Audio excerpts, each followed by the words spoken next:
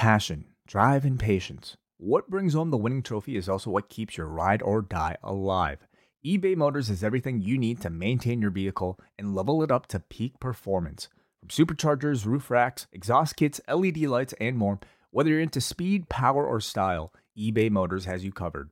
With over 122 million parts for your number one ride or die, you'll always find exactly what you're looking for. And with eBay Guaranteed Fit, your part is guaranteed to fit your ride every time or your money back. Because with eBay Motors, you're burning rubber, not cash. With all the parts you need at the prices you want, it's easy to turn your car into the MVP and bring home that win. Keep your ride or die alive at ebaymotors.com. Eligible items only. Exclusions apply. Say goodbye to your credit card rewards. Greedy corporate mega stores, led by Walmart and Target, are pushing for a law in Congress to take away your hard-earned cash back and travel points to line their pockets. The Durbin-Marshall credit card bill would enact harmful credit card routing mandates that would end credit card rewards as we know it. If you love your credit card rewards, tell your lawmakers, hands off my rewards. Tell them to oppose the Durbin-Marshall credit card bill. Rewind-A-Dynamite from the post-wrestling site. AEW, lighting up the fuse. Sit back and enjoy the bubbly as we hear from John and Wade. Where we're going, we don't need roads. And if the buck stops here, this thing might blow. Everything you hear are opinions of the show. And if you don't like it, go to the forums and let them know. Let them know. Hello. And welcome to our review of Predator. God damn. You want to let everybody know why we're, 15 minutes late? We're 12 minutes late. Because we have multiple rooms set up for all the goddamn shows that we're doing, that I was just sitting in a room, a StreamYard room, that we don't need tonight. And I'm like, where the hell is Way? Like, where is he? And I'm texting him and then realizing that it's my fault. And what a waste of 10 minutes. Well, 10 very precious minutes. I mean, I was busy setting up everything. So I was just thinking, well, maybe it's due to this massive overrun that John is this late. But even for overrun standards, I felt this was a little bit unusual. So I was getting a bit concerned. So thankfully we were able to find you. I almost exactly knew what had happened the moment that I saw your text. So yeah. Here I am. Here we are. Yes, we got a 7-minute overrun of Dynamite. Couldn't cram it all into 2 hours. This was necessary. Some segments we had to play twice just to make sure everyone got the cleanest video of this award-winning comedic sketch. Overruns have long been a tactic to increase your average, haven't they? Oh, we're going to see every tactic next Tuesday. Mm-hmm. Limited commercial interruptions, overruns. Yeah. Do we get an underrun next week? Does someone do the Nitro trick, or the Raw trick, I should say, to combat Nitro, and they go on like 3 minutes early? At this point, who knows? I can imagine the Cody clock making a return. Anything. Throw it out there. It's going to be the Cody clock might come back. Like, this is going to be every gimmick imaginable. Do we get the Cena clock? Why don't you just set up multiple clocks? They'll put in the graphic. You can see him in and the clock underneath. Okay, sure. We're going to get into all of this because that is setting the stage. But very interesting tonight, the fact that not only the Tuesday lineup we have, but Saturday, they have bumped Collision up. It will start an hour early at 7 p.m. Eastern time, and thus will get a jump on Fastlane, which they had to be looking after this past Saturday. Like, that Collision number got destroyed against No Mercy. You would have to think that even greater going against Fastlane that has John Cena on the show on Saturday. And it feels like these WWE events, they're just getting stronger the more collisions go up against them. Like, No Mercy provided a dent that SummerSlam and Payback did not. Certainly, yeah. I mean, I think if I'm AEW Collision, if I'm TNT, this makes all the sense in the world. I imagine if they could have bumped this up 2 hours, they might have considered it, but we'll see how this does. Like, you're looking at the hope that, number one, you get that pretty much an unopposed hour. I don't think now watch WWE put on a loaded kickoff show at 7:00. But I mean, this is the game. And quite honestly, it's I think it's great, to be honest. It's awesome. It's so exciting. I don't know why Like, I understand there is like an audience out there that hate the what? The ugliness that somewhat permeates throughout all of this. Mm-hmm. But I don't know. I hate the ugliness. You just have to stay away from it and enjoy the good stuff. That's it. And it's like, I liken it to, it's like competing sports teams that, you know, it goes over the line sometimes and you don't want to see that. But I mean, you as a consumer, it's like they're trying to, they are appealing to you and they are grabbing your attention, and you have the power to vote with your eyeballs of what product you prefer. You can watch all of it. You can watch none of it. You can go back and forth. I mean, this is sort of the foundation that so much of this current fandom was built upon in the late 90s, many of whom didn't get to live through that period. And you're getting it now, and you're getting like better wrestling products as a result of it. Like, two companies that, like, would we have a WWE in this current state right now if there was no AEW for the past 4 years? We certainly would not be getting some of the money that these performers are making, but from an on-screen perspective. And I think conversely, I think you're going to have AEW that, I mean, they're looking at their business and how they can improve their domestic business as a result of WWE getting hot. Competition is good for everybody, isn't it? You know, the only people that win are the wrestlers and us. Like, we're all the popular person at school, and these two companies are both trying to ask us out to prom next Tuesday, 8 p.m. So I feel very special right now. You should. Well, we'll go over all of the lineups, but I want to let everybody know that we have our Predator review not happening tonight, but instead Thursday, it will be coming up on the cafe. Thursday, Rewind Away. We don't often review movies, but this one we're making an exception for, because why? Jesse the Body Ventura, of course, stars in this. But beyond that, come on, Arnold Schwarzenegger, WWE Hall of Famer himself. Oh, that's right. So I've never seen this. John has never seen this either. At this moment in time, 10 p.m. on Wednesday, I still have not seen it yet. So I will make some time at some point to watch Predator, and John and I will talk about it tomorrow.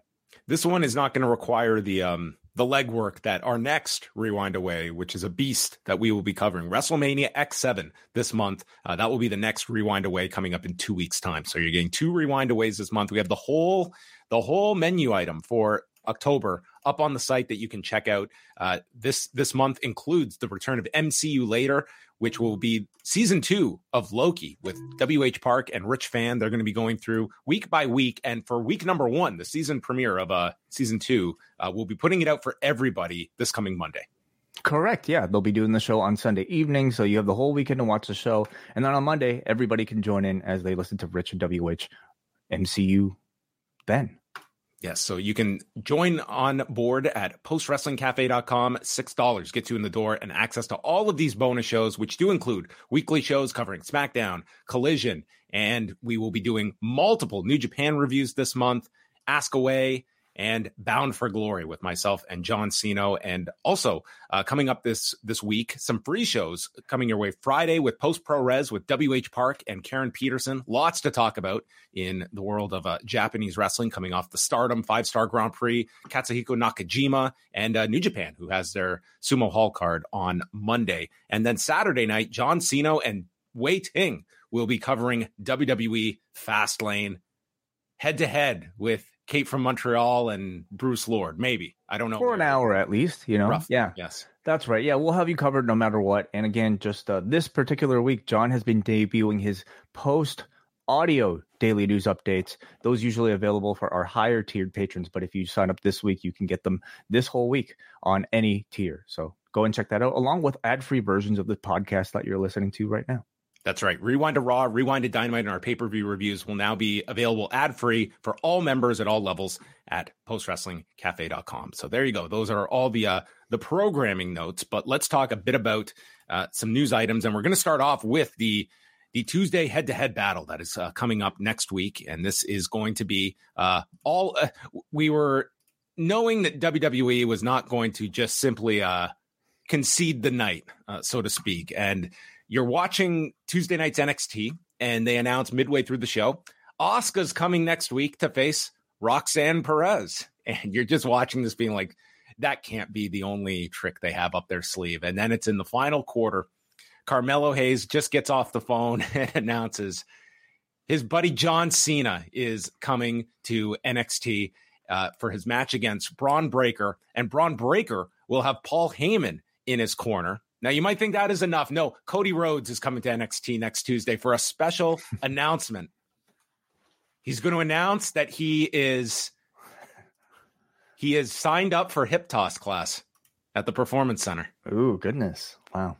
He's going to cut a Cody promo outside of the realm of the WWE. You know, maybe this will be a return to a different Cody Rhodes. I don't know. But is this a wink and a nod, Cody? It's going to be calling out the reason for him being here. I can only hope. You know, could this be the return of Devontae in NXT? Oh my goodness. Yes. No, I mean, I thought Cody alone, I think, would probably be like as much as they would do. Cody plus maybe like a Becky Lynch match. Instead, they decided not to go the Becky route, instead saving her for what's the next Halloween Havoc? And it's not for another 3 weeks. Although they could probably have her appear next week. Definitely, yes. You got Asuka in the mix as well. What I did not expect was them going to the real big dog here, the greatest of all time, as they continue to push him, John Cena, appearing in the what is it? What do they call that thing? The Performance Center? The CWC. Whatever. I don't really call it that as much anymore. I don't know if it really has a branding attached to it, but regardless, Capital Wrestling Center or something. Sure. It actually, when we were talking about it Monday, like I was thinking legitimately before they announced it that, like, if ever there was a time that they would have access to a John Cena, this is probably the time. Like, this may be the one and only time you could ever get Cena where his schedule is such that he is kind of blocked off this time for WWE, and they're bringing him in. And this is like, I look at these two lineups, and this should certainly be, you have to look at NXT here as having the decisive edge, but I don't know about that. Well, no pun intended from you, I guess, right? I just look at they're on the regular night. I think, like, look what Becky has done for these numbers, and I think Cena is going to mean that much more. Coupled with Cody, it's who knows? I'm very interested to see what the combined audience ends up being, like what the peak, like, between both shows is of how many like unique fans are watching at a given point. I have to think it'll be much higher than usual. To me, it feels like it's more than a fair fight. Yes, you have NXT that is, I think, largely perceived as the third brand of WWE, but they are rising really, really quickly, and they're adding a whole lot of ammunition in the form of the biggest stars that the company has to offer. They're on their regular night. AEW is moving to an irregular night, but they are stacking their entire card and their entire Tuesday show. And we know that AEW has an audience that is willing to follow them no matter what day of the week that they appear on. So I think it's a more than fair fight. And I don't know if either, you can argue both sides have the advantage. And for that reason, I think it's a very fair fight. Yeah. I mean, we'll see. I would say if AEW is very competitive with this lineup, I think that's like, even if they do not, if they are close to this NXT lineup, I take that as a win, being on the different night and what is being thrown against Tuesday's show. I mean, both are loaded up shows. So. Wednesday, though, has some really big names. You can argue bigger names maybe throughout the course of the show compared to NXT. So, I mean, let's go through the AEW Dynamite lineup right now. Why don't we? We have Rey Fenix versus Jon Moxley. We have Cope. That's all I'm going to call him from this point on. Cope versus Ledge.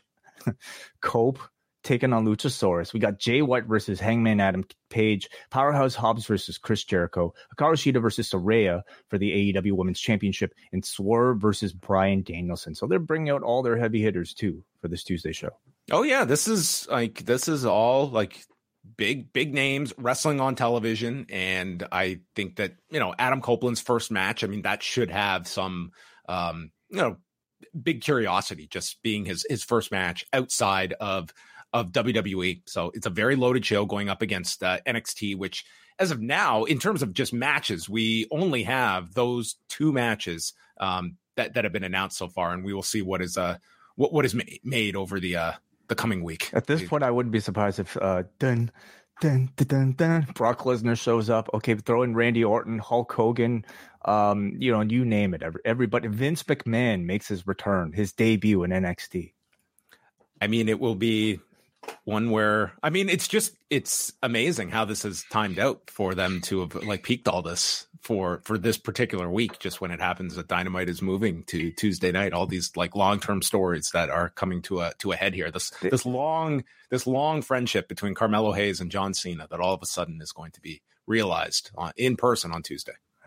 Well, what are we saying here? That they shouldn't do something about, their... No, absolutely not. They should be, loading this up. But don't give us the double speak about that, everything is competition for us. We look at, everything. This is, we like, just let's be honest. We are competing for the same audience on this Tuesday night. It's very clear. And you just kind of look silly when you're arguing anything but that, when look at the lengths we are going with to preserve our night against the competitor. And we're going to get this again in November, that Full Gear weekend, when Collision goes head to head with SmackDown on a Friday night as well. So that will again be AEW on a different night with a 2-hour head to head battle. And I'm sure that one will be built up significantly too. So, within our own Post Little universe, of course, we were debating how we would possibly cover this evening. Of course, we covered Dynamite, as we will a little bit later on, but we also have our friends at Poison Rana who cover Up Next for us every single Tuesday. So we have come together. We have, shared our opposing views. We have decided to go head to head on the same show. All four of us will be doing the show together on Tuesday, whatever you want to call it, Super Tuesday, Tuesday Night Titans, whatever. It'll be a joint stream between Up Next and Rewind-A-Dynamite. All four of us, the BDE, Poison Rana, and John Pollock and Waiting, all together next week. Okay, so tune into that Tuesday at whenever the overrun concludes. Oh my God! What if each side? What if like each side is waiting for the other to blink? They won't go off the air till the other does. This could be an Iron Man match. Yeah. Okay. Well, that is coming up. And let's chat about some of the other news and ratings notes. So Collision, I mentioned 327,000 viewers on Saturday night and a 0.08 going against No Mercy, the lowest in the history of Collision over its 16 weeks, and a fall of 42% in viewership, 55% drop in the demo. 65% decline from the previous week of men 18 to 49, and a 49% drop in adults 18 to 34, 58% among adults 35 to 54. You get the picture here. If there's a conclusion way, this is a show. You know what the core audience is for Collision? What's that? Women 18 to 34 who are up this week. That was the only increase. It went from 12,000 to 14,000 this week, and that was it. They got slaughtered against No Mercy. Were you sensing that it would be this level of decline, or was this above what your expectation level was for an NXT show, albeit one that was built up really well and had a big name in Becky Lynch? Mm-hmm. It was more than I was expecting. I was following. I mean, I reviewed Collision on Saturday, and I definitely sensed just throughout my own timeline, most of the attention was on No Mercy that evening. But even then, I don't know if I expected going in this much of a dent in Collision's numbers. And I think at this point, it makes a lot of sense. I mean, No Mercy is incredibly hot and feels like a real extension of the relevant programming that you get on Mondays and Fridays. And in many cases, especially if you're a Becky Lynch fan, it is, it's the only show where you could really watch her do something of significance. So, whereas this edition of Collision, I don't know if it made any sort of special effort to feel like a unique must-see show, and that's the feeling I kind of came out of it. Yes, it was a novelty to see Jericho team with Kenny Omega, but I would have chosen No Mercy myself if I had the choice. Yeah, I mean, it's one where like we clearly are seeing just how impactful these WWE shows are, and NXT is no exception either. And it will be interesting to see if they kind of augment any of this erosion this coming week by bumping it up an hour. I think it was the right choice, because I think just going with the same strategy this coming Saturday, we would have been talking about a new all-time low come next week when that number comes out. Will that be enough? We'll see. We talked about it today, myself and Brandon Thurston, but just tracking the premium live events that have gone against Collision, and even the fact going back to one of the first Collisions that aired the same day as Money in the Bank, which was the the London show. So they didn't even air head to head, but still you saw Collision take a hit of just all these hours in one day. And that's going to revisit itself for that Saudi Arabia show in a couple of weeks as well. They don't go head to head, but nonetheless, are we talking about enough fans that have watched a 3.5 hour WWE show? Are they in the mindset to consume 2 more hours? Mm-hmm. Yeah, with this being such a regular thing, you have to wonder if there are any sort of discussions about permanently moving Collision to a different time.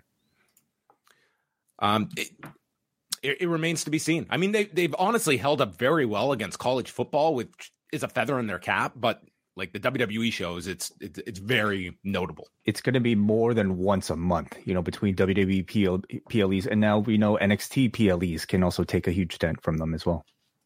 All right, Raw ratings for Monday night saw Raw up to 1,511,000 viewers, a 0.48. This was their best performance so far this season against Monday Night Football. I guess it somewhat helped. There was a blowout in the game, so they were up 3% in viewers, 12.5% in the demo, and up 33% in the adult 18 to 34 demo. And NXT from Tuesday, Becky Lynch is 3 for 3 on TV, and you can make it 4 for 4 if you want to include this No Mercy performance. But with Becky off last week, the numbers went back to normal. So this week, with her promoted around her appearance, audience was up 35% to 857,000 viewers. Their most viewers since October 28th of 2020. For a Halloween Havoc special. So we're talking almost 3 years. The demo was up 23% to a 0.22.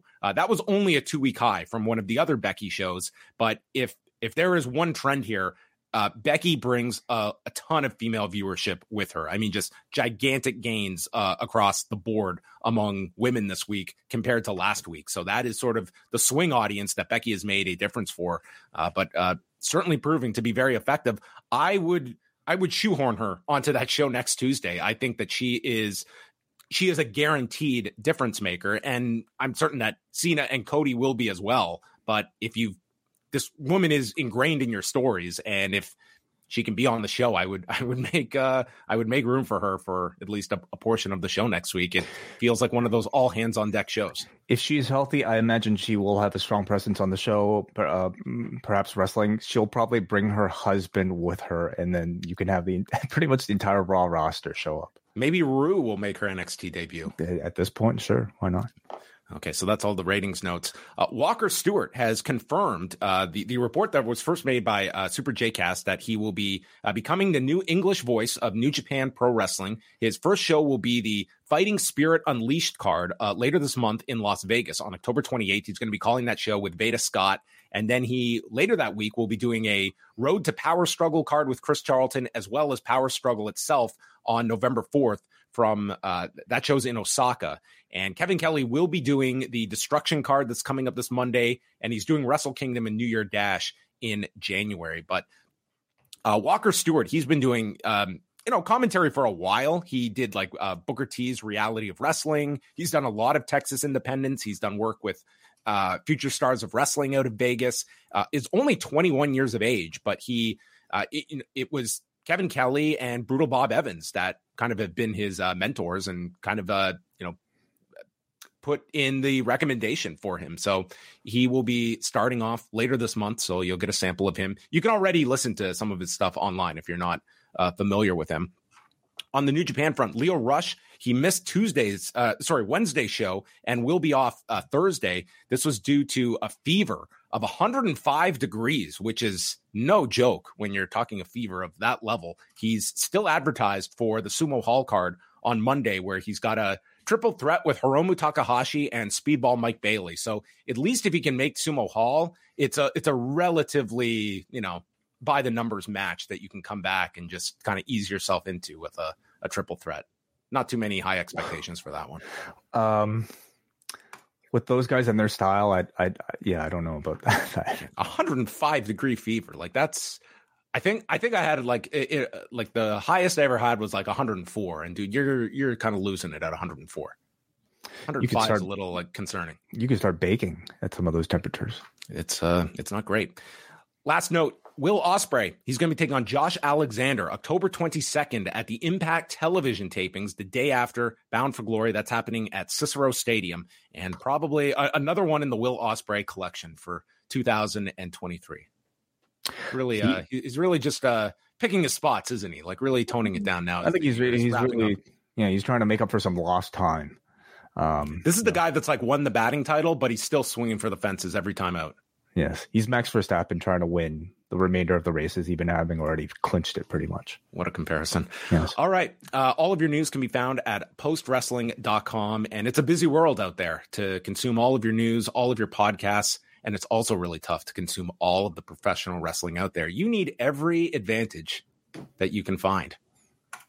That is so true, John. And what better way to try to get your hands on the world of professional wrestling that is out there than with NordVPN.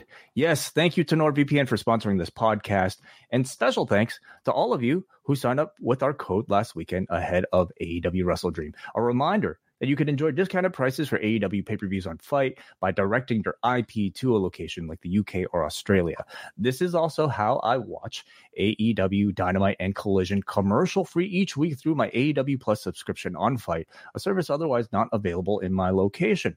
VPNs are also a must for anyone with concerns about online security. If you do any sort of downloading of content, or if you're worried about unwanted tracking from advertisers, ISPs, phishing sites, and hackers, a trusted VPN like Nord's helps mask your IP to protect your browsing. Nord has also introduced its new threat protection feature. So even if you download an infected file, threat protection kicks in and deletes it in the background before it makes a mess of your computer. Sign up at nordvpn.com/postwrestling where you can get 4 months on top of all 2-year plans. They've also got a 30-day money-back guarantee, which comes out to about $3.08 a month when you sign up again at nordvpn.com/postwrestling. Check the link in the show description. Do yourself and us a favor. Sign up with our link, get yourself some bonus months, and let them know you found out about us. Found out about them through posts. I got to get that right. Did NordVPN allow you to hear Christian's uncensored message for Adam Copeland at the end of the night? Because for me, watching on Simple TSN, his message to his 40-year best friend was, "Go." I got it all, John. I got everything uncensored. I heard Tony Storm talk about titty slapping Sky Blue. You get it Actually, all. that did make it into the TSN broadcast. They didn't cut the break in time. They weren't on top of her throwing to the picture-in-picture. Okay, well. We did get that. Well, tonight, Dynamite was at the Stockton Arena in Stockton, California. WrestleTix, noting that since Adam Copeland's addition, they moved over 1,000 tickets and were up to, at last count, just over 3,800 tickets distributed. So not an overwhelming figure, but at least some movement with Adam Copeland. But I mean, it's not one of the attendance figures that you're going to be, too blown away by. And let's remember, this is an arena that holds 12,000. So some of the sound on tonight's show I thought was maybe more noticeably hollow at points. Yeah, sometimes you get like it's a small number, but these AEW shows, they sound so much louder. I wouldn't like there were some points they got really into things, but overall, I wouldn't call this like a crazy sounding crowd, even in a low number.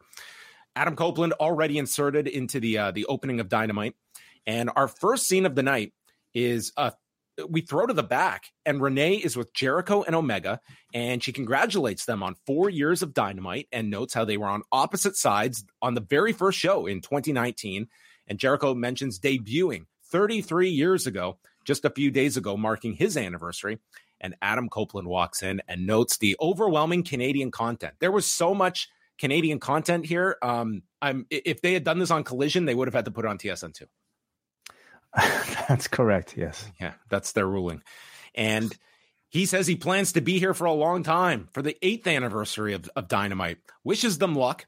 And then Omega walks up and says, "It's really nice to meet you.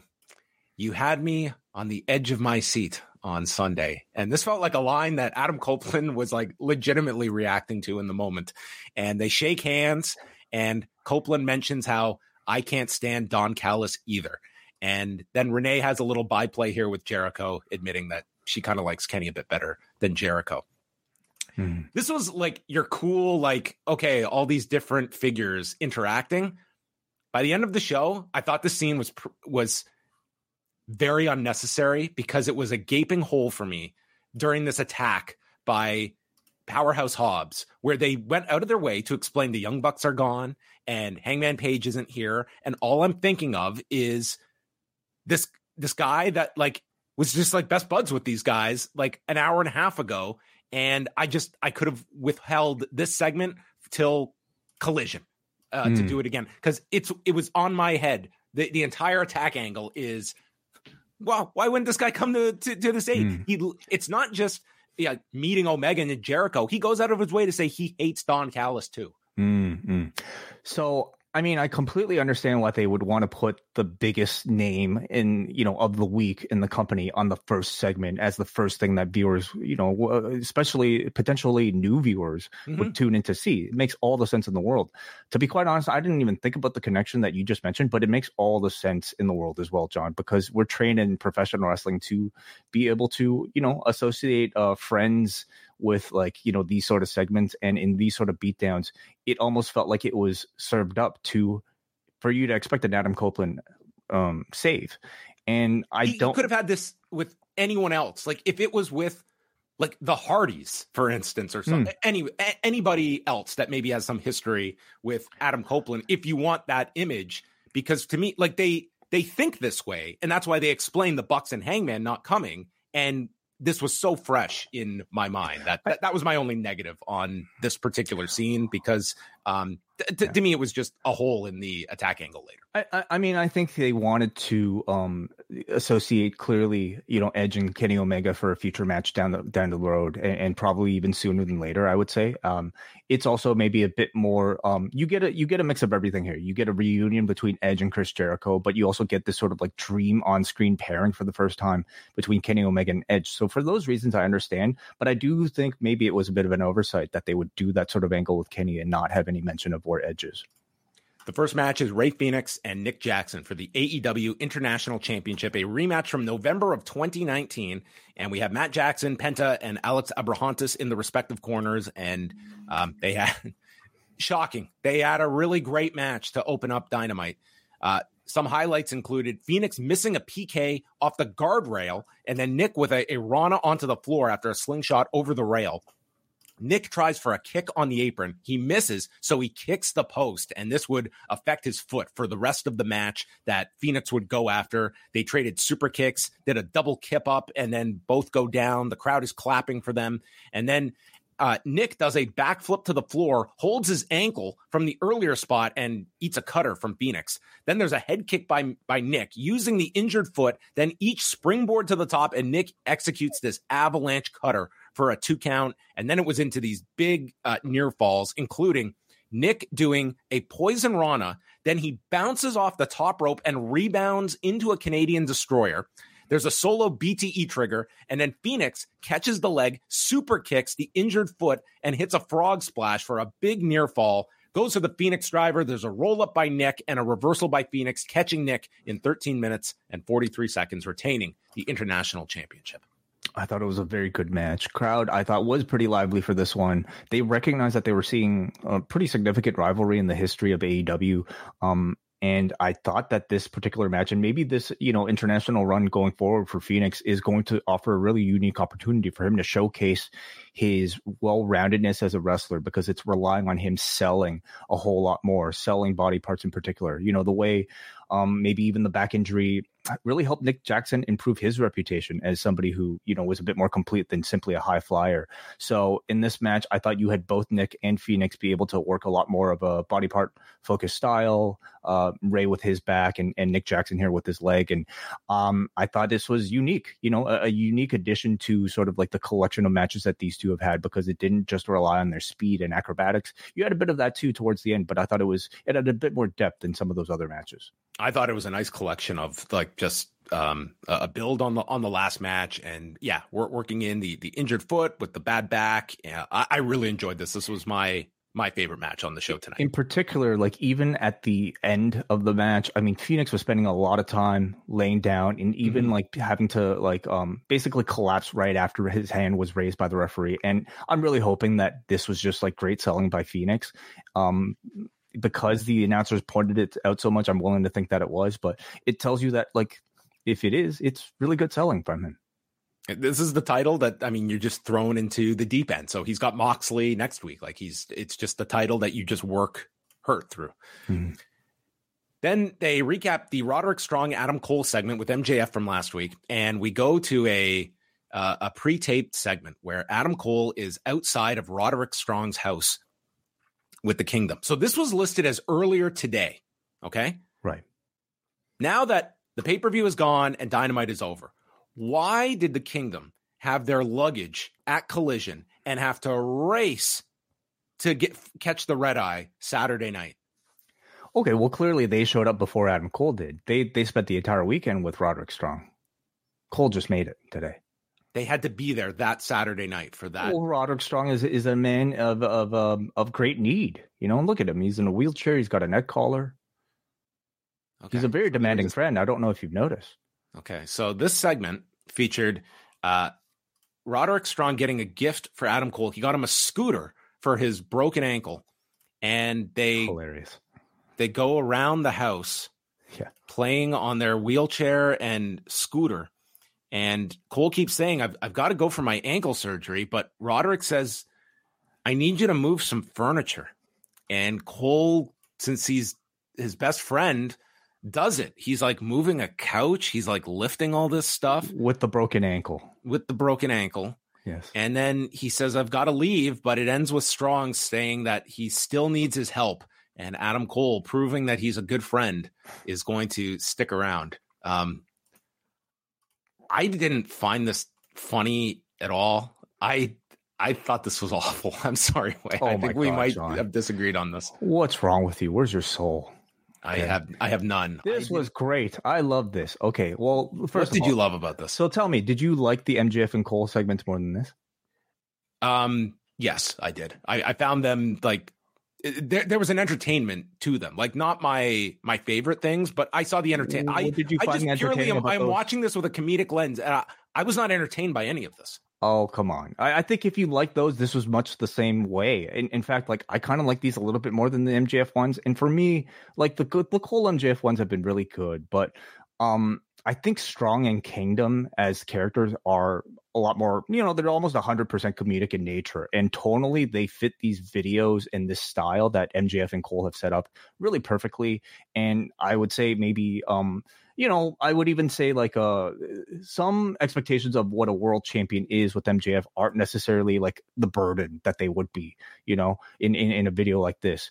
Beyond that, John, I just think it's a brilliant pivot, for Cole through this injury, by still having him appear on TV. He's got basically a gimmick now where he could do these sort of backstage out of arena types of skits and still be entertaining and still be able to convey a pretty good amount of story. It's super helpful for Roderick Strong and the Kingdom to continue to flesh out their comedic characters. We're not arguing. I am not anti-skit. I am not anti-entertainment. I just didn't find any of this entertaining or funny. The premise of it is fine. Yes, this guy is injured. Find a role for him. I just did not find it. Like, you don't think it's funny to see Adam Cole and Roderick Strong race on their scooters and wheelchairs? No, I just thought it was like. You don't think it's funny to see a one-legged Adam Cole move furniture for Roderick Strong? There were no parts I found just funny. Like I just didn't think it was like whether this was improvised or written. It was. Like I just didn't get any entertainment value out of it. So that's just this is my personal taste. If this segment tomorrow it's like the rage of the show, listen, I will absolutely understand that there's I will concede that comedy is very subjective, and what might work for you is not going to work for somebody else. What worked for me clearly isn't going to work for somebody else either. You know what I was thinking after this? Maybe I need to watch it again. Maybe I needed to watch it with another fresh. You probably didn't hear it with the right sound. Yeah, this is like the is this thing on? I said. So before that, Griff Garrison and Wardlow. Griff Garrison is out, and we get the surprise return of Wardlow, who mauls this guy 5 power bombs and pins him in a minute 2. Hops the guardrail and leaves through the crowd, and that was our return of Wardlow, who has been gone since June. They noted. He usually, I think he at least likes to stick around to, get his arm raised and maybe like soak up some of that adulation. But tonight he just like did the power bombs and left right away. And I think it's great, like it's the way that Wardlow has been pushed up until this point is mainly through his physicality. What happened to Arn? Well, did he drop him? I guess isn't that a loose end? Well, you don't know. He might be, he might be polishing the gun collection, and then he might be showing up at some point. Arn Anderson should really join the gun club, shouldn't he? Yeah. Anyway, Wardlow has had a lot of chances at this point, and I do feel like he's gained a bit of a reputation as a guy who should be more over than he actually is right now. So, I almost wonder if this might be setting up a heel turn just to give you a bit of a different wrinkle to his solo singles run. But I'm hoping this time it connects in a way that the previous ones didn't. Don Callis and Takeshita were interviewed by Renee, and we learned that Sammy Guevara has not been medically cleared tonight, and therefore, on the recommendation of Will Ospreay, Kyle Fletcher will step in to team with Takeshita against Kenny Omega and Chris Jericho, with Callis stating, "No one remembers who win the battles. They remember who wins the war, and he will win the war no matter what." And then in a very bizarre moment, they note that due to some transmission issues, you might not have heard the audio for the Roderick Strong Adam Cole segment, and they replayed the thing. So they were very proud of this thing, and they did not want to leave it to chance that anyone missed out on this segment. So we got a replay of this segment like 10 minutes after it aired. Oh, as they should be. This was a masterpiece. They should have ended the show with this for a third time, just in case, with the overrun. Definitely. I mean, essentially, like this felt like it was like a minute or something. I mean, it basically replaced the Butcher and the Blade and Kip Sabian's entrance. The Acclaimed and Daddy Ass defended the trios belts against Butcher, Blade, and Kip Sabian. Max did a rap about Butcher and Blade rubbing each other's knobs and Kip's best look being a box on his head. They clear the ring, the champion scissor. Sabian does a moonsault to the floor onto the Acclaimed, and then the tag to Bowens is made after the picture-in-picture, and Acclaimed hit their double-team finisher. It's like a magic killer setup into a power slam by Max Caster, and they win in 5 minutes and 16 seconds, pinning Kip Sabian. It was honestly a little bit hard to pay attention to this because the finish came right as Excalibur was running down next week's edition of Dynamite. In his Excalibur delivery, hard sell voice as well. So yeah, it was very distracting. I actually had to rewind the ending because I was just listening to him for the last minute as he just pumped up this title Tuesday. Beyond that, I mean, it's not really a defense of any sort of like significant note. And I don't know how, like, the Acclaimed are kind of like, they're not a team known for their great in-ring action, although they've had great matches, but for the most part, they're just like, almost like, hey, here's the party, like type of group. And I don't know if I was really missing a whole lot either by not paying such close attention to the match. We got the season finale of Portrait of a Star with RJ City and Tony Storm. And he insults her by noting her ring experience, that she's been wrestling for 14 years. And she is asking herself, does she have it, or was she just lucky? And then RJ tells her the words she's been waiting to hear. You're not even old. And thus she realizes she is timeless. Timeless Tony Storm, who will premiere later tonight. And this is the evolution of the character. This is timeless Tony Storm. I love it. First of all, magnificent performance from Tony Storm here. I think being able to finally put a nickname or a label to this character almost feels like this week was sort of the completion of the transformation of timeless Tony Storm. It alliteration. It feels very much like, her version of the it's the new broken Matt Hardy, isn't it? Somebody driven to madness, and now you have a catchy nickname attached to it. I love the smeared makeup look, reminds me, as I'm sure it did a lot of people, including Chelsea Green, of Hot Mess Laurel Van Ness. This because she retweeted a photo of her Hot Mess character today. But these vignettes have been great to flesh out the character, and I'd love to see them continue these sort of like, backstage post-production type of elements, especially with a character like this. These vignettes are, to me, much more effective than just putting Tony Storm in a match every other week. I mean, these are very good. RJ is a natural for this kind of role, and I'd love to see Dustin Runnels get involved and reprise maybe just a slightly similar version to the old character that he used to play. Okay, well, it's been a while Silver since Dust. we've seen Dustin. Black Rain, I'm talking about. Oh, Jesus. I don't know. I think that's still a sensitive character with him. Say goodbye to your credit card rewards. Greedy corporate mega stores, led by Walmart and Target, are pushing for a law in Congress to take away your hard-earned cash back and travel points to line their pockets. The Durbin-Marshall credit card bill would enact harmful credit card routing mandates that would end credit card rewards as we know it. If you love your credit card rewards, tell your lawmakers, hands off my rewards. Tell them to oppose the Durbin-Marshall credit card bill. We had the post-match comments from Bryan Danielson and Zack Sabre Jr. And Bryan screams that Zack doesn't have the heart or the soul to compete with him. If you didn't see Zack's post-match interview, it's amazing. It was so good. Your brittle bones were in my hands. I very much, my New Year's resolution is to learn Zack better. Okay. It's a great promo. Okay. That's a bit more of like a New Yorker trying to be a well, he used to live in New York, so maybe he could pick that up a Close little. enough. Meet me halfway. But this is great. And the fact that this made it onto television, it does suggest that the rematch is probably something that they are going to go towards. Like, you did have Zack issue the challenge for either Japan or England. And it would seem like the fact that they are keeping this moving as something that they might go to. And they don't need much of a build for the rematch, much like they didn't need a whole build for the first match. You could just announce this and people will be into it. Well, what's kind of odd is that, like, he mentioned UK or Japan. These are two territories that AEW does not run. So you would assume that it would take place on a New Japan show. Maybe a power struggle, something like that. Yeah. And would you actually get some promotion out of it from AEW? Well, that's the question. And we'll see there was no mention tonight about this big angle, or when did the Jericho angle happen? I think that was before last week's show. Anyway, we haven't heard. No mention. Yeah. There's been no mention. That's the point. So, I mean, we will see if any of their big players going over to Japan gets any notoriety.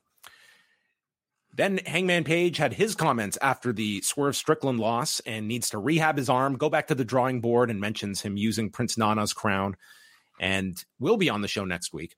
And then they recapped MJF and Jay White from last week. I will say, this is not just an odd occurrence now. Like, there is a lot of non-wrestling content that is filtered, especially into Dynamite. And that's become consistent, I think. Yeah, and I don't complain about that. Like, I'm somebody who I think has wanted that a whole lot more. I don't think it's come at the expense of in-ring quality on the show, and I think it's served to, keep a lot more plates spinning, so to speak, especially now that you have so many more programs to build ahead of these what feels like monthly pay-per-views. So they discussed the MJF Jay White attack, and the Guns come out, the Gun Club, with Juice Robinson, Colton, and Austin, calling MJF the people's douchebag, and state, after all that time talking last week, the best you could come up with was tofu. And you attack Jay White because you're scared. Juice calls him out, says you're not a man. So MJF arrives, and he refers to Juice as talentless taint, and gets the crowd to start chanting, "Ass boys, talentless taint." So this was pushing things. They knew that "You are an asshole" would get censored on Fox. So would TNT or TBS censor talentless taint? I don't know. Did they? No, they did not. This was fair. Taint is allowed. Taint allowed. Ass allowed. T. Yes, exactly. That's the rebranding that Zaslav's been looking for. He lists off all the awful things he's done, including whipping Cody with a belt, giving children injuries during a dodgeball game, and almost getting them kicked off TV when he called Tony Khan an effing mark. He says he did not attack Jay White or Tofu, and proposes a Stockton street fight, and boom, did this crowd come alive. Wait a minute, that's where we are. And he enters the ring, they exit, and then Jay White returns, appears from behind and lays him out with the Blade Runner, takes the belt and steals it, and then does a lengthy promo calling MJF a coward and issues a challenge for Full Gear a mere 6.5 weeks from now. Oh, goodness, really? Wow. November 18th, to prove he is an elite champion, but you will fail, and I'm going to keep this title. And MJF gets the microphone, and he says, "What's my answer?" And I thought for sure he was going to turn it down and make it next Tuesday. But no, he accepted the challenge for Full Gear. And my conclusion, that's a long time. That's a long time. I think they'll have an excellent match, but that's a really long build for this match. 6.5 weeks. I mean, by today's standard, feels like it's quite a while, right? So, I mean, listen, like we usually like 6.5 weeks out. I feel like AEW knows their destinations for these pay-per-views anyway. They just don't necessarily announce it. But despite that, in the background, they are building contenders. Now we just all know it, but they still have to continue to build Jay White. I personally wouldn't have minded if they delayed this at least a week or two for sure. For not because of that reason, but because I think Jay needed to sell that attack for at least another week.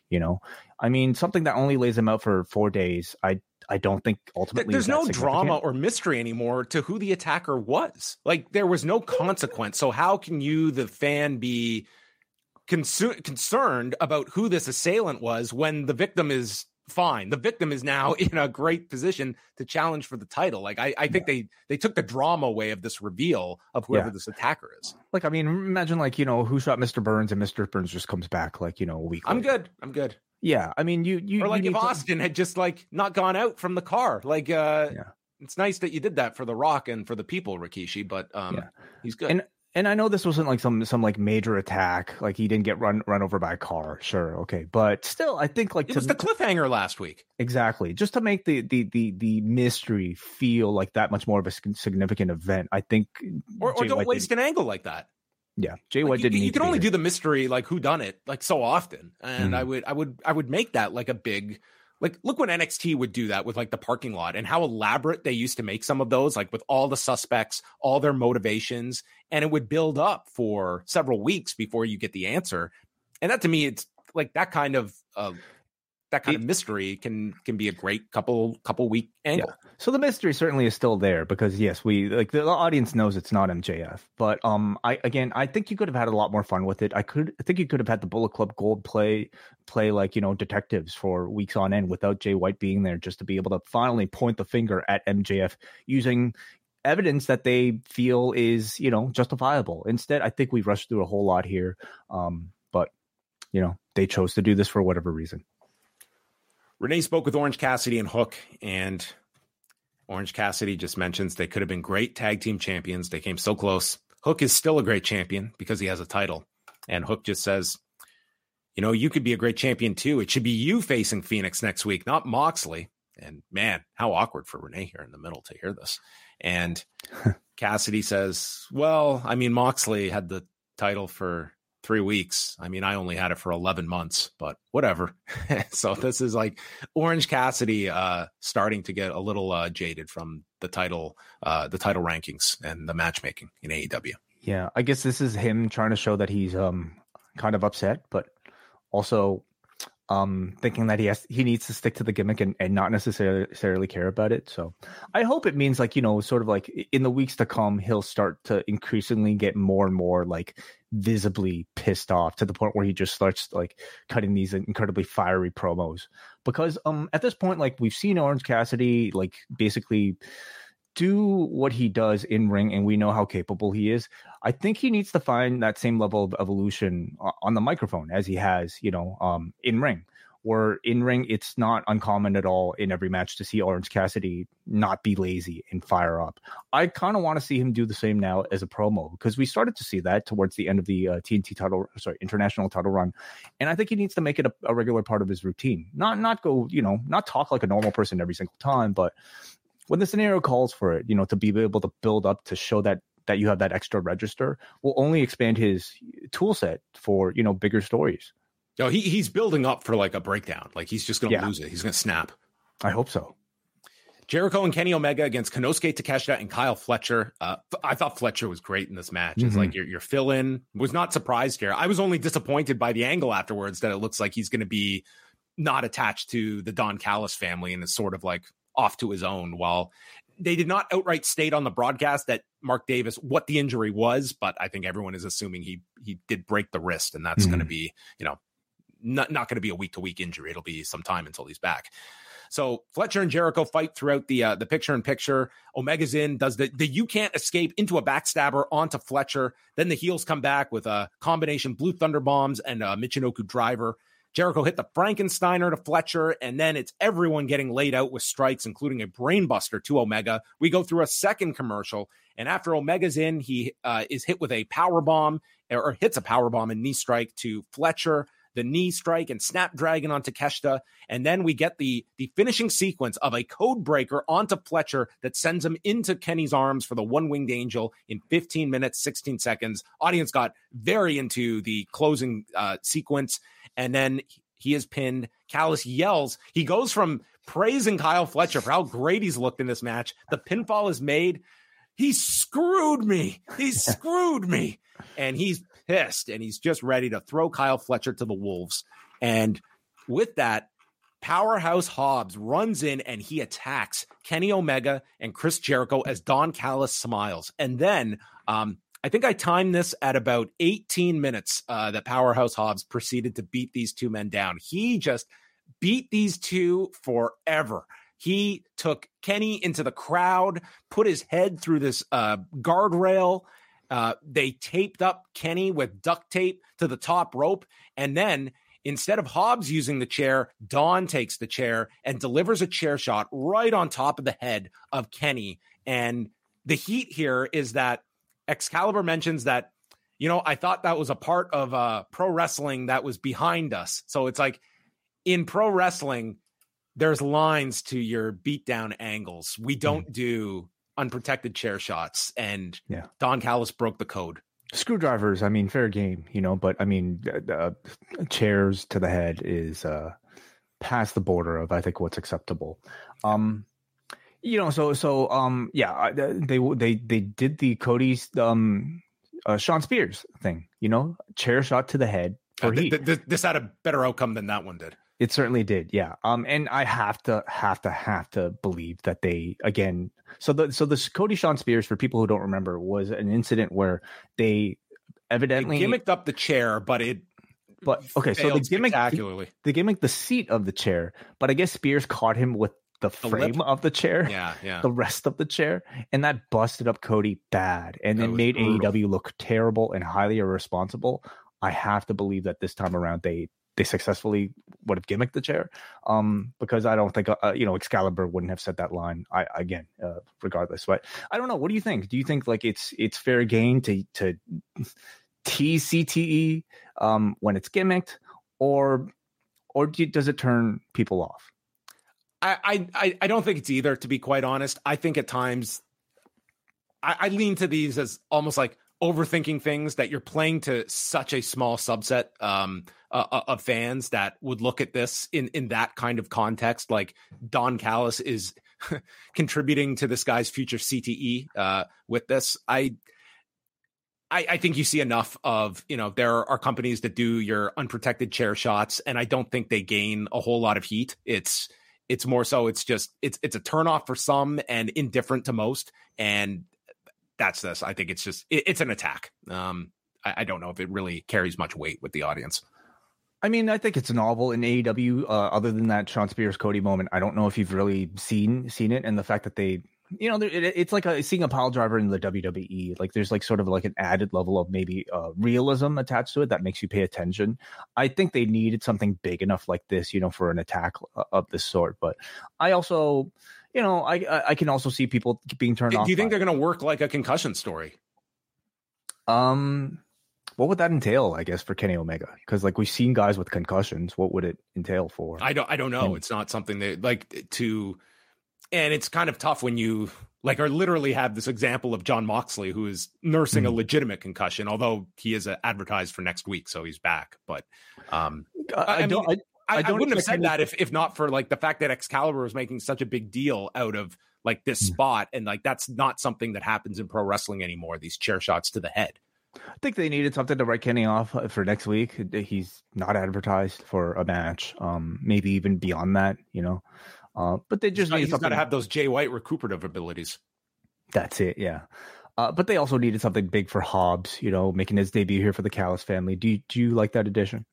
I do. I think Kenny Omega and Hobbs is a really interesting match to do, and like the story that like, can he lift this guy up? Probably not. He has to find a different way to beat Powerhouse Hobbs, and like Hobbs is he has flirted with graduating to that next level. And it seems like he's one of many guys that they have that tease, and then it kind of just, they get put onto the back burner. This seems like something a bit more substantial. And I'm very happy to see him in this story and away from QTV. I think he had outgrown that, and this is a more prominent position for him with a mouthpiece like Don Callis. So I like the pairing on paper a lot, and we'll get to see next week with Jericho. Like that's a pretty big match for Hobbs.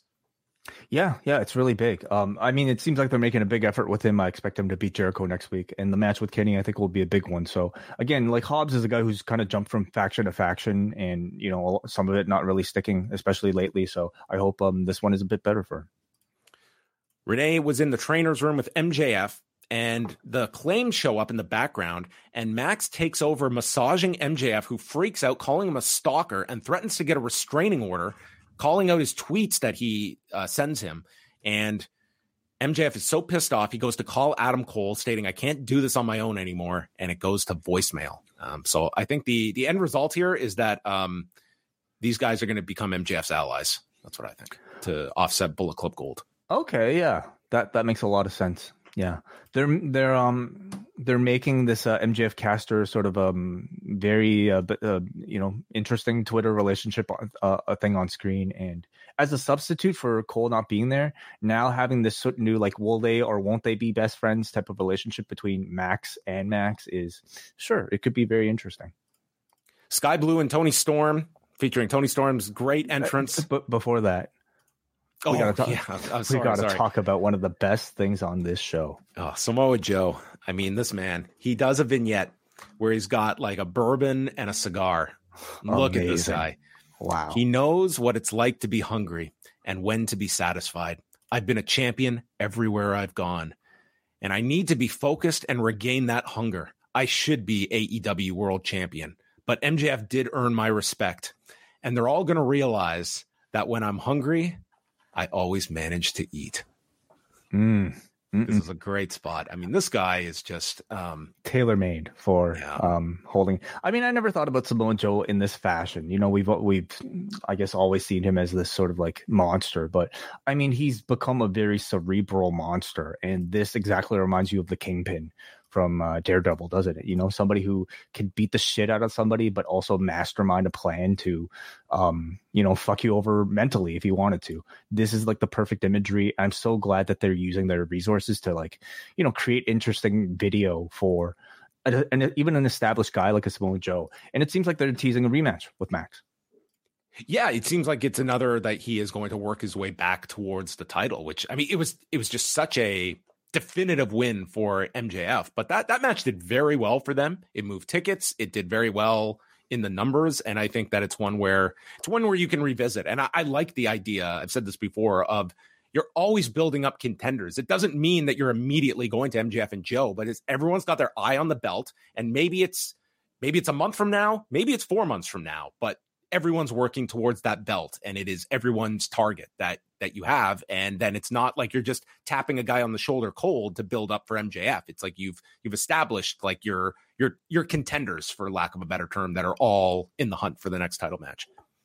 Tony Storm and Sky Blue, as I mentioned, great entrance here from Tony Storm with the black and white filter. Excalibur stating she is unwell, and she goes to shake Blue's hand, but then attacks her with a short arm clothesline, hits her with the hip attack, and then, while seated on the apron, says, "We'll be back right after these very important sponsors," as she throws to nordvpn.com/wrestling. So great. I love this gimmick. I mean, it works so well, I think. I mean, did they have commercials back then? Did they, whatever era of course, like that was like how they came up with the term soap opera. It was like they would be like, selling soap. Well, perfect, isn't it? I love all these sort of additions she's added to this gimmick beyond just, the look and everything. And then she goes to the floor, and before we can go to the very important sponsors, she calls for a titty slap. Mm-hmm. Her words, not ours. Sorry. Her words, yes.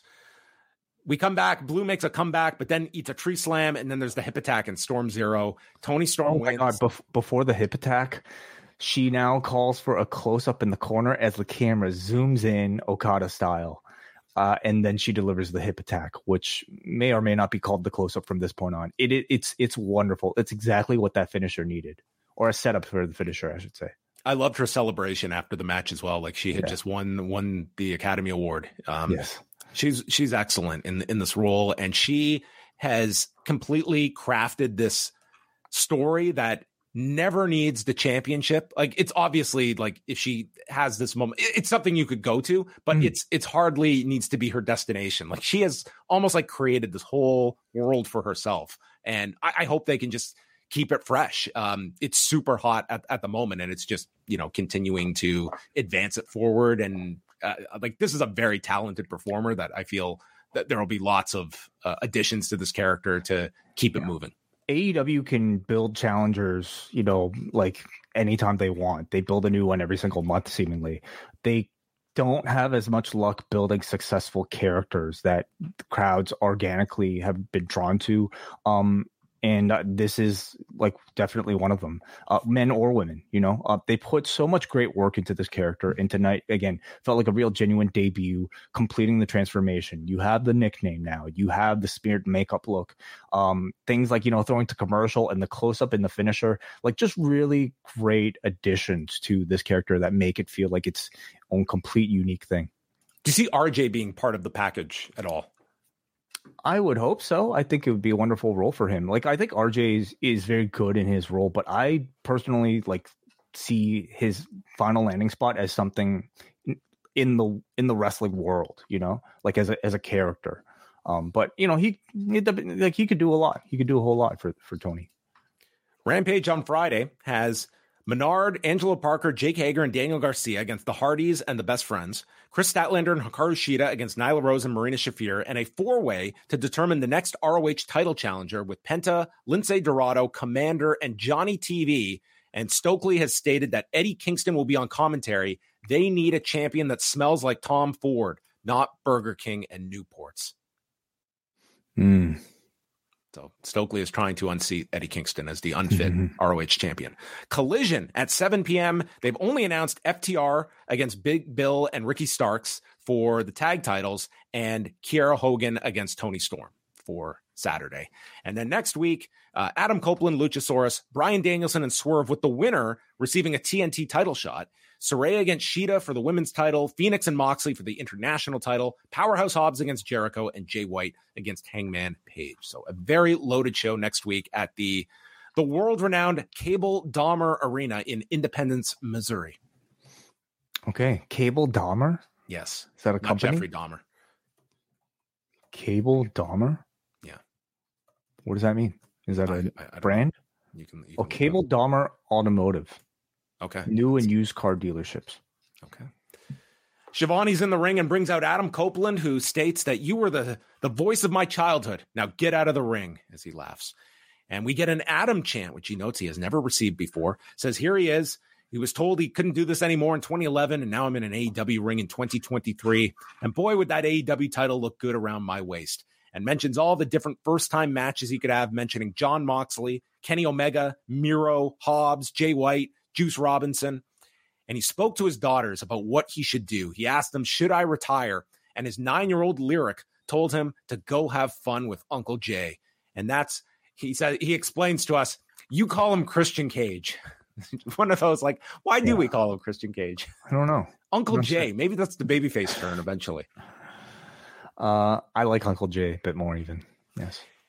He calls out Christian, and Adam explains that they have been best friends for 40 years, and it's this industry that ensured that we'll be best friends forever.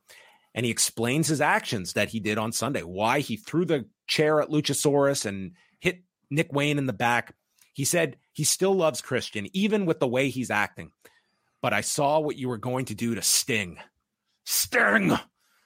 And he explains that this was Christian's idol when he was a child. You took his picture to the barber shop and wanted your haircut done like Sting. I was Luger and you were Sting. What a combo in Orangeville. You imagine these two walking around the streets. With the rat tail and, mullet, I could totally see it. He can't stand by and watch him try to do that to Sting, who's a legend, who has done this for 4 decades, has been making people feel for 4 decades. And he knows that when Luchasaurus and Nick Wayne drain you for all your knowledge, they're going to drop you like a bad habit and you won't even see it coming. So Adam says, it's time. It's time for the two of us to team together and face a team like FTR, like the Young Bucks, and prove that we are one of the greatest teams of all time. Let's end our careers together one more time. And Christian comes and gives him a hug and then puts the microphone up. Go fuck yourself. And this crowd is heartbroken. They are so sad that they are not going to get these two best friends going on one last run together. They chant asshole at him. Christian said 3 words in this segment, and he was amazing. He walks up the ramp and is joined by Luchasaurus and Nick Wayne in the most ugly of sweaters possible for this heel run. And they push the match for next Tuesday, Adam Copeland against Luchasaurus. I thought this segment was awesome. And to me, Christian was the star of it. I just thought he was so good. And man, the demeanor he held and just the line at the end. I mean, you've dangled something for the audience now that whenever they get to, like, at some point they come together to team, but that could be 2 years from now, health pending for both of these guys. But it was a nice, I think, long-term thing to dangle, but snatching it away from the fans and making them want it that much more when you're ready to do that, which could be a long way away. You also needed a reason for the two to feud with each other, and telling a best friend to go fuck himself on national TV might be one of those things that'll do that. Christian is one of the best villains in professional wrestling today, and something like this segment, this association with Edge coming in, makes him that much hotter and immediately shoots him up to be, like, this is now potentially the hottest program in the entire company. We're talking about Christian and Edge at this point, in their 50s. This was everything it needed to be at this stage of their careers. I think they're both like maybe the best promos that they've ever been. Christian with his character, but Adam Copeland as, his own kind of like very authentic real life self. That to me has always been the strength of his ability to talk. He sounds like a real person, and all his words, talking about his daughter and everything sounds incredibly believable, and it probably is very believable. I had wondered where he was going to go when he mentioned Lyric telling him to go play with Uncle Jay, because in a kayfabe context, what exactly would that mean, But he explained it perfectly. His daughter wants him to team up with Christian for a tag team one more time, and this man said, go fuck yourself. So I loved this. This was a great introduction for Adam Copeland. Yes, it will be.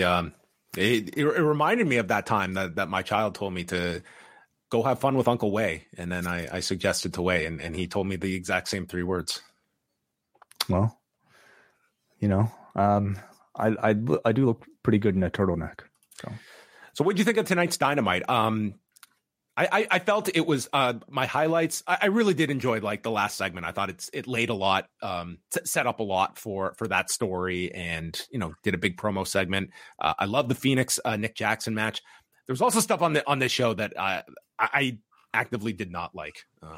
Mainly something I got to see 2 times over. But what did you think overall? And also the kind of the structure of the show, now that we've had several episodes and you can see how this has, what Dynamite is sort of adjusting itself to be, which I do find in contrast to Collision. Well, what exactly is that contrast? I'm curious to hear from you. I think that there's a lot more focus on just long talking segments in the ring, more promo features and videos, which I think are an enhancement. I think Joe doing that promo was way more effective than him coming out and winning in a minute. Because that kind of started on Collision. I think Collision still has a lot of video elements as well. I would say overall the product itself has more video pre-production elements. Well, it does feel, and it's only 2 weeks, but it does feel like the Max segment of him coming out and doing a 15-minute talking segment is becoming more of a staple of Dynamite, which was not something in the past that you were getting that lengthy of a non-wrestling segment that, the show had largely, it used to almost feel as though they were paranoid to go too long without wrestling. The wrestling content was extremely high, and I'm not arguing against playing with the formula, but it is a notable change. So you felt last week's MJF and Jay White segment might have gone a little bit too long, and I kind of felt that this week, and I think partially, again, it could be dependent on the viewer, but I also, for me tonight, was dependent on the crowd interaction. And I thought there were several times where MJF was looking for a call and response. And even though he might be getting them, because they sounded a little bit quieter through the camera, it felt a little bit awkward for me. So I would have said, like, you could have probably trimmed down that segment, on several ends when everybody was speaking just a little bit. But beyond that, I thought the show was really good. Like it had the Tony Storm re-debut, which I thought it was extremely successful. You had Hobbs, officially enter basically the Callis family.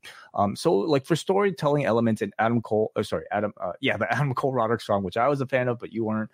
And then Adam Copeland and Christian having their interaction in the main event. Cope, yes. So throughout all those things, I thought everything was like worthwhile on the show, and it had overall a feeling of just like great relevance. This show, it felt like there were no sort of like fat moments that you could trim. In terms of let's link this to like the TNT title picture. So Christian is your champion. You're doing Danielson and Swerve next week. Would you first of all, do you see the destination being Adam Copeland and Christian for Full Gear? Would you assume that's the direction, or do you see maybe that almost feels? Is it too soon? I don't know, because he's going to go through Luchasaurus. You would think he would go through Nick. 6.5 weeks, as I said, a very, very long time. You could be right. Yeah, I mean that could be the destination. I almost think though that's a bit too early to extinguish the feud. But then you know what? It probably wouldn't even be an extinction. You could do some kind of tag where it's like a 6-man. Maybe it's like time to do FTR and Adam Copeland against Chris. I think at this point you do have to do the Copeland Christian match at some point. I think you could drag that out. I think you could drag that out like past to the next cycle, because I think there is enough storytelling there. But the trios match between Christian, Luchasaurus, and Nick Wayne against Rated FTR, I think is a perfect destination. Now, is it attractive enough for a pay-per-view, especially now that we've already seen we'll be seeing Adam Cope have his first singles match next week? I don't know, but I could certainly see him wrestling multiple times in this next 6-week period. Well, at this rate, he intends to be a full-time wrestler. Maybe you do go to Christian, for Full Gear, and then you can still do subsequent rematches down the line. So, do you see Danielson or Swerve getting this TNT title? I think that's a really interesting one, John, because I would argue that both men can't really afford losses right now. They've given Bryan so much, so like wins over Ricky Starks. He beat Zack Sabre Jr. Not that that outcome was really in so much jeopardy, but at the same time, both have much more of a stronger claim for the AEW title than Jay White has accumulated. But they're fighting for the TNT belt. Yeah, I thought for sure they were setting up Swerve because that was a major win. And Danielson and Swerve were your two key guys coming out in terms of winning I would argue top 2 matches on the show.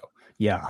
I personally think a win over Bryan would take Swerve over to that next level, and I think he should be the one, especially coming off the Hangman Page win. Otherwise, why have him beat Hangman? At the same time, they've given Bryan so many strong wins, and he's arguably, he is the bigger name. So, MJF versus Bryan 2 would be that much of a bigger match, sure. But I would like to see Swerve get the spot, especially if they have another match already for Full Gear. It's a lot of interesting directions that they have at their disposal. But we have one direction to go in, and that is towards you, the listener, with any super chats. And we have feedback from the forum with your thoughts on tonight's 4-year anniversary show of Dynamite. Correct usage of anniversary. They passed the test. Yes. Not that hard. All right. We have some super chats. Thank you again to everybody watching us at youtube.com/postwrestling. Please do us a favor and subscribe. We're trying to hit 15,000 subs. Big round number. Everyone stop right now. Hit subscribe if not already. It's one click, costs you nothing. Do it. And wake up a happy man. You can never, you can choose to never visit us again. You could just do nothing. But as long as you help feed our egos with a nice round number, that's all we ask. Thank you. Let's go to Brandon from New Jersey, who says, probably a dumb question, but to pause it. Let's just stop there. Does New Japan Pro Wrestling commentator Walker Stewart look like post-worker John Cena? Good question. You'd have to pull up a photo of... yeah. I would need maybe a side-by-side. And if you're thinking about John Cena, there's nobody that comes to mind more than DJ Khaled, but... I could see the resemblance. Can you? I can. Yeah. That's not a a dumb observation, Brandon. Cena would have to grow the nice hair. It does feel like a Cena incognito. Interesting. Yes. Is John Cena secretly calling New Japan? Is that what Brandon is alluding to? He's a very busy man, so if there's somebody who could fit it on his plate, I imagine it would be Cena. No mention of Demetrius Johnson tonight on Dynamite. He lost to Kenny Omega in the Street Fighter 6 showdown. Well, maybe if he won. That's no joke. I mean, Demetrius Johnson was like a serious gamer, and Kenny Omega's obviously he was up for the challenge. Is he a Street Fighter gamer though? Because isn't that Kenny's specialty? I don't know. Maybe. Yeah, maybe at the edge. All right, Jake from the Windy City says, I'm tired of seeing the Canadian Destroyer becoming another move. It used to be such a special thing to see, but now every show has it more than once. I mean, it's a move that's over. It gets a reaction. I don't know. I never looked at it as like this ultra protected move. That's just it's part of the play, and that's where it is. It is sort of like the indie-rific type of move, right? That, and I would say at this point the Poison Rana they're surefire hits, to elicit big reactions. And for one thing, I think I'm not going to say it's easy to do, but there are a lot of very capable people who could pull it off. Receivers more so than people actually doing it. And it just gets a great reaction. So, and it's also anytime you talk about that, you want to get a move over. Let a guy win with a move for 3 weeks in a row. It'll be over. Double clothesline. Dude, Konosuke Takeshita just pinned Kenny Omega from a knee strike. A knee strike. Dude, double clothesline, body slam, kangaroo kick. Look at it. Any move can be a finisher if you treat it as such. Honestly, MJF has tapped into kind of just your basic storytelling psychology. Give the audience something they want to see. Give the babyface a challenge to overcome. The crowd is happy. Tease them and give them what they want. You should teach. You should put that on a shirt or something. Okay. Okay, let's go to forum.postwrestling.com. Oh, you're first this time. Oh, God. Jesse from Cincinnati. Seems the Edge AEW arrival may have passed its first test, but Edge's big test come Tuesday when the AEW and NXT thing happens. I still think why TK should have been the one buying WWE so AEW can have everyone in the wrestling world. But do you think we even see the day we see WWE and AEW on the same networks? That is TBS and TNT? Got a question mark. That's a period. PS, stop. See, look, he could clearly use quite the periods. He even added them inside PS. P.S. Okay? He just chooses not to. Anyway, he says, P.S. Stop the fan tribalism that Jade Cargill betrayed AEW and Edge betrayed WWE. It is the wrestling business. Yeah, I mean, listen, I'm not going to spend time here lecturing people on how to be fans, but it's I apply this again, as I said at the beginning, when it gets into nasty stuff that it's you're just being reprehensible online. If it's just yes, you have bred these fans that are going to be very passionate about these things. That sounds so trivial of someone jumping back and forth. But it's I equate this to your favorite player is traded to your rival team. Yeah, that's part of the passion you get from a fan base. Now, when it gets into toxicity, yeah, you draw a line somewhere. But it's I'm also not going to get so bent out of shape that, there is an emotional component of fans that are just really over the top when it comes to these things. I think it's great. It's a function of this system. It's a function of competition to root for your favorite team. Maybe an unwanted byproduct of that is, an insult of somebody's personal qualities or, I don't know, insulting your mother for being a fan of AEW or something. I don't know. Dude, I saw someone tweet something that Edge should be removed from the WWE Hall of Fame. I'm like, how can you be upset at this? This is comical to be if that's the response, that's hurting nobody. It's prime fodder of that's a funny tweet. Okay. Hilarious. Yes, Edge should be out of the WWE Hall of Fame. Yeah. Listen, I think it goes a lot further than that, especially if you're the person, right? Yeah. Especially if you're the wrestler. I think there's a clear reason why Edge felt the need to send what he sent out, addressing, first of all, a goodbye to his WWE family, but also to, I can only imagine what personal attacks the guy might be receiving, through his DMs, about this sort of thing. It's super weird. We're all just like, let's treat this like it's sports. I mean, I guess sports fans get it pretty bad too when it's the other they city. Do. But anyway. Let's go to Robbie from London. Hadn't watched live in a few weeks, but what a great show to be back for. And what a final segment. Never was a big WWE guy, but Edge and Christian was an exception. And although I knew Christian would say no, part of me was just hoping to be surprised. Amazing work by all. But although I assume we will get to the team, do you guys think they will go through a feud first? Yes. Do we need to wait for a Christian face turn? Part of me would love to see it with Adam as a face and Cage still heel as a team. Great work as always. And loving the audio news updates. Thank you, Robbie. Yeah, as we've gone through, I think you go through the program, and I think down the line, long way down the line, you do the team. And I understand I'm stating like long way to line for a guy who's about to turn 50 in a few weeks, and Christian, who I don't think is too far behind that age as well. But Christian just main evented a pay-per-view in a 2 out of 3 falls match. And Christian has held up, like, to the best of our knowledge, has held up very well during this AEW run, unless there's been any like secret injuries. Edge, though, I mean, like he has had his serious injuries throughout his career, and not all that long ago when he had the tear against Randy Orton a few years ago. So I mean, but that's to be expected. Like for any of these guys, I would say, regardless of age, it's like you are going to run into that. It's a very high intense style, and the bodies are. Don't be diving into crowds.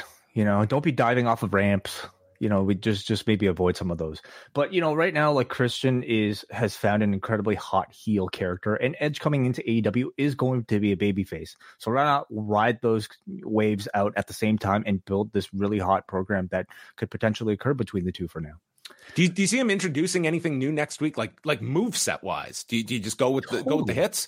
Because he strikes me as somebody that is looking for as much of a refresh as possible, but yeah. You also like your audience as well. It's like, you don't want to be if Wu-Tang on Sunday decide, hey guys, we have all these new songs we want to play tonight, and we're just going to scrap the old stuff. It's like you need the compromise, right? Absolutely. Yeah. Wrestling is a bit different though. I mean, yes, like if The Rock comes back, I want to see him hit a people's elbow. I want to see a rock bottom, but, you could still do like the spear and stuff, but it's like win with like some other move. Like, and now he doesn't have to rely on terrible Edge puns like the educator. The greatest aspect of this signing is the end of education. No, Edge-o-matic. Instead, we're gonna get great cope puns like the Great White Cope. A cope spot late in the match. A what? Coca-Cola. Copa-dope. No, it's going to be even better. Dude, Edge was a terrible name. Like, it was a really terrible name for wrestling. It's just you associate it with like a character that did well, but it was an awful name. I thought it was fine. He made it work. I'm more than happy to see him move on. I think he is too. Like, Adam is a better chantable name than Edge. I suppose so. Again, though, we have several Adams on this roster. There's a lot of Adams. Maybe that will be a future stipulation at stake. Okay, let's continue here. You're next here with Luke Hale. Luke Hale says, this was a really messy Dynamite. Multiple audio problems. Having to replay a segment twice is really bad. I couldn't hear what was said in some of the backstage segments either. We had maybe the weakest... Well, okay, yeah, I definitely agree. Like, some of those audio issues are... And it's not like 1 week, like we've had transmission issues. Some of these things you can't necessarily avoid, but they're definitely worth criticizing, I would say. He also says, we had maybe the weakest promo I've heard from MJF. Really disappointing follow-up to last week's very strong segment with Jay White. I know people have been very positive about Tony Storm, but the new gimmick is not clicking for me. The overacting is too much. I mean, I wish you could be a little more subtle. It's unfortunately, it sort of is the gimmick, Luke Hale, but I mean, again, I could definitely see it not being for everybody. That's just a case of you just don't like the character, which is fine. Yeah. But like you can't really complain about like the elements that are vital to the character. You don't like the character, and you don't have to. He says he wasn't feeling this week's show, but hopefully next week will be strong. Yeah, I agree on his point. Like, it felt like last week was the start of this story with MJF and Jay White. And like tonight's segment for the title match should have been like weeks down the road. It just felt like we went from like, we condensed a month in between these 7 days from the attack to title matches set. Yeah. Eddie from Austin writes, really enjoyed this episode. Felt like a throwback in a way to with a hot Jackson Lucha Brothers match to start, and some bodies that haven't been seen in a while, like Wardlow, Griff, and Kip Sabian. The MJF Cole vignettes have been largely hit or miss for me. No way I needed to see that treading water skit twice. And was Wardlow storming off at the end because his segment got cut for that crap? No, I don't think they really had a Iron Man scheduled for Wardlow and Griff Garrison. I'm generally forgiving of production issues, but the audio problems tonight were ridiculous. Was really hoping for a Darby update because those spots on Sunday looked lethal. Go climb Everest, dude. It's probably safer than a wrestling match. Yeah, no health updates on Darby nor Mark Davis. I mean, they typically don't do that. It's like they're very hush-hush about legitimate injuries, other than like maybe your bare bones facts that come out like in the press conference. But I mean, they don't have like this history of really shining a light on injuries or updates and such, unless they're necessitated to, like an Adam Cole, for instance. Jesse from the 6 says, how was Tony Schiavone the voice of Adam Copeland's childhood? Was there a year-long period where after Schiavone joined JCP in 1983 and before the WWF took over the Toronto territory? Even if so, the voice of 10-year-old Copeland's life was surely Bob Caudle. I don't know how Copeland and Riso were watching WCW. I never saw WCW on TV, and there certainly weren't any Bunkhouse Stampede or Battle Bowl VHS tapes cassette to rent at the Queen Video near me in the 90s. Maybe I'm just too young, perhaps there was a hot tape trading scene in Orangeville. I'm sure he was a frequent. Could he have not have got the Superstation TBS through cable? I did. He probably could have. Yeah, I can't speak to. Now, would he have been a child then? I guess that's more of a. Well, he was born in 73, so what age does somebody stop becoming a child? So he's probably talking about like the Mid Atlantic stuff, which would have been, let's say like into like early, like by the time he's like 10 years old, like Schiavone is, he's the main voice there. And would he have received? Would he have received any sort of JCP or Tony Schiavone broadcasting in Orangeville? He's saying. Again, if he had access to like the Superstation and such, then yeah, he would have been. So it's again, it's before my era, so I can't really speak to like what the cable access was in the early 80s before I was born. I tend to believe him. I don't think I certainly feel like he's being legitimate with this. Yeah. Brian in New Jersey writes in, for people in the U.S. using Fios, Spectrum, and DirecTV, tonight's Dynamite, and as of now, Rampage, Collision, and next week's Dynamite are not listed at their scheduled times on the DVR schedule, so be forewarned, U.S. viewers with busy schedules. Yeah, in fact, Tony Khan even tweeted about this, about them being either listed, I think. I didn't look at the exact verbiage, but yeah, there seemed to be an issue with like the listings. Pretty decent show. I was hot and cold with it. My favorite parts were the closing segment, timeless Tony Storm and Ray Phoenix against Nick Jackson, and Samoa Joe too. I'm glad that they replayed the Cole Strong segment after the sound was messed up the first time, but it wasn't any better when I could hear it. Happy to see the Hosses return, as before this, they've been getting underserved in AEW almost as much as the women. I shared in Taz Caliber's disgust with Callis's chair shot. It was clear next week is the big focus, especially when they were selling it during the finish of an Acclaimed match. The full post-match promos from WrestleDream are on their YouTube page and are well worth watching. Okay. So there you have it. Dynamite, the go-home show for Title Tuesday next week, head-to-head with NXT. Oh, I feel as much Cody excitement Rhodes. about this Tuesday as I do a pay-per-view, certainly. Well, it's a big show, and I don't think it's a nothing either. Like, we look at this as like, what does this mean in the grand scheme of things? I think in the grand scheme of things, you are looking at the fact that you still have WWE with half their TV rights for sale. You have AEW that is going to be into this mix, and how viable is a Tuesday night for a wrestling audience? And again, AEW being competitive with like it is to their advantage. I feel that this is a beefed up show that you don't get the excuse of they're just going up against the C show. Like, this is a loaded up show, and AEW being within striking distance of it, I think that's a feather in their cap to move their audience. It's a mobile audience, and one that can go against what is going to be in a very, very strongly pushed episode of NXT, probably the hardest they have pushed in NXT in a long time. And for fans that have only watched AEW and might not have paid attention to NXT in a long, long time, this gives WWE incentive to get those audiences to tune into their show for the first time in a long, long time. I mean, I think both companies will benefit from this. Okay, well, we will have you covered next Tuesday, 10 p.m. Eastern Time.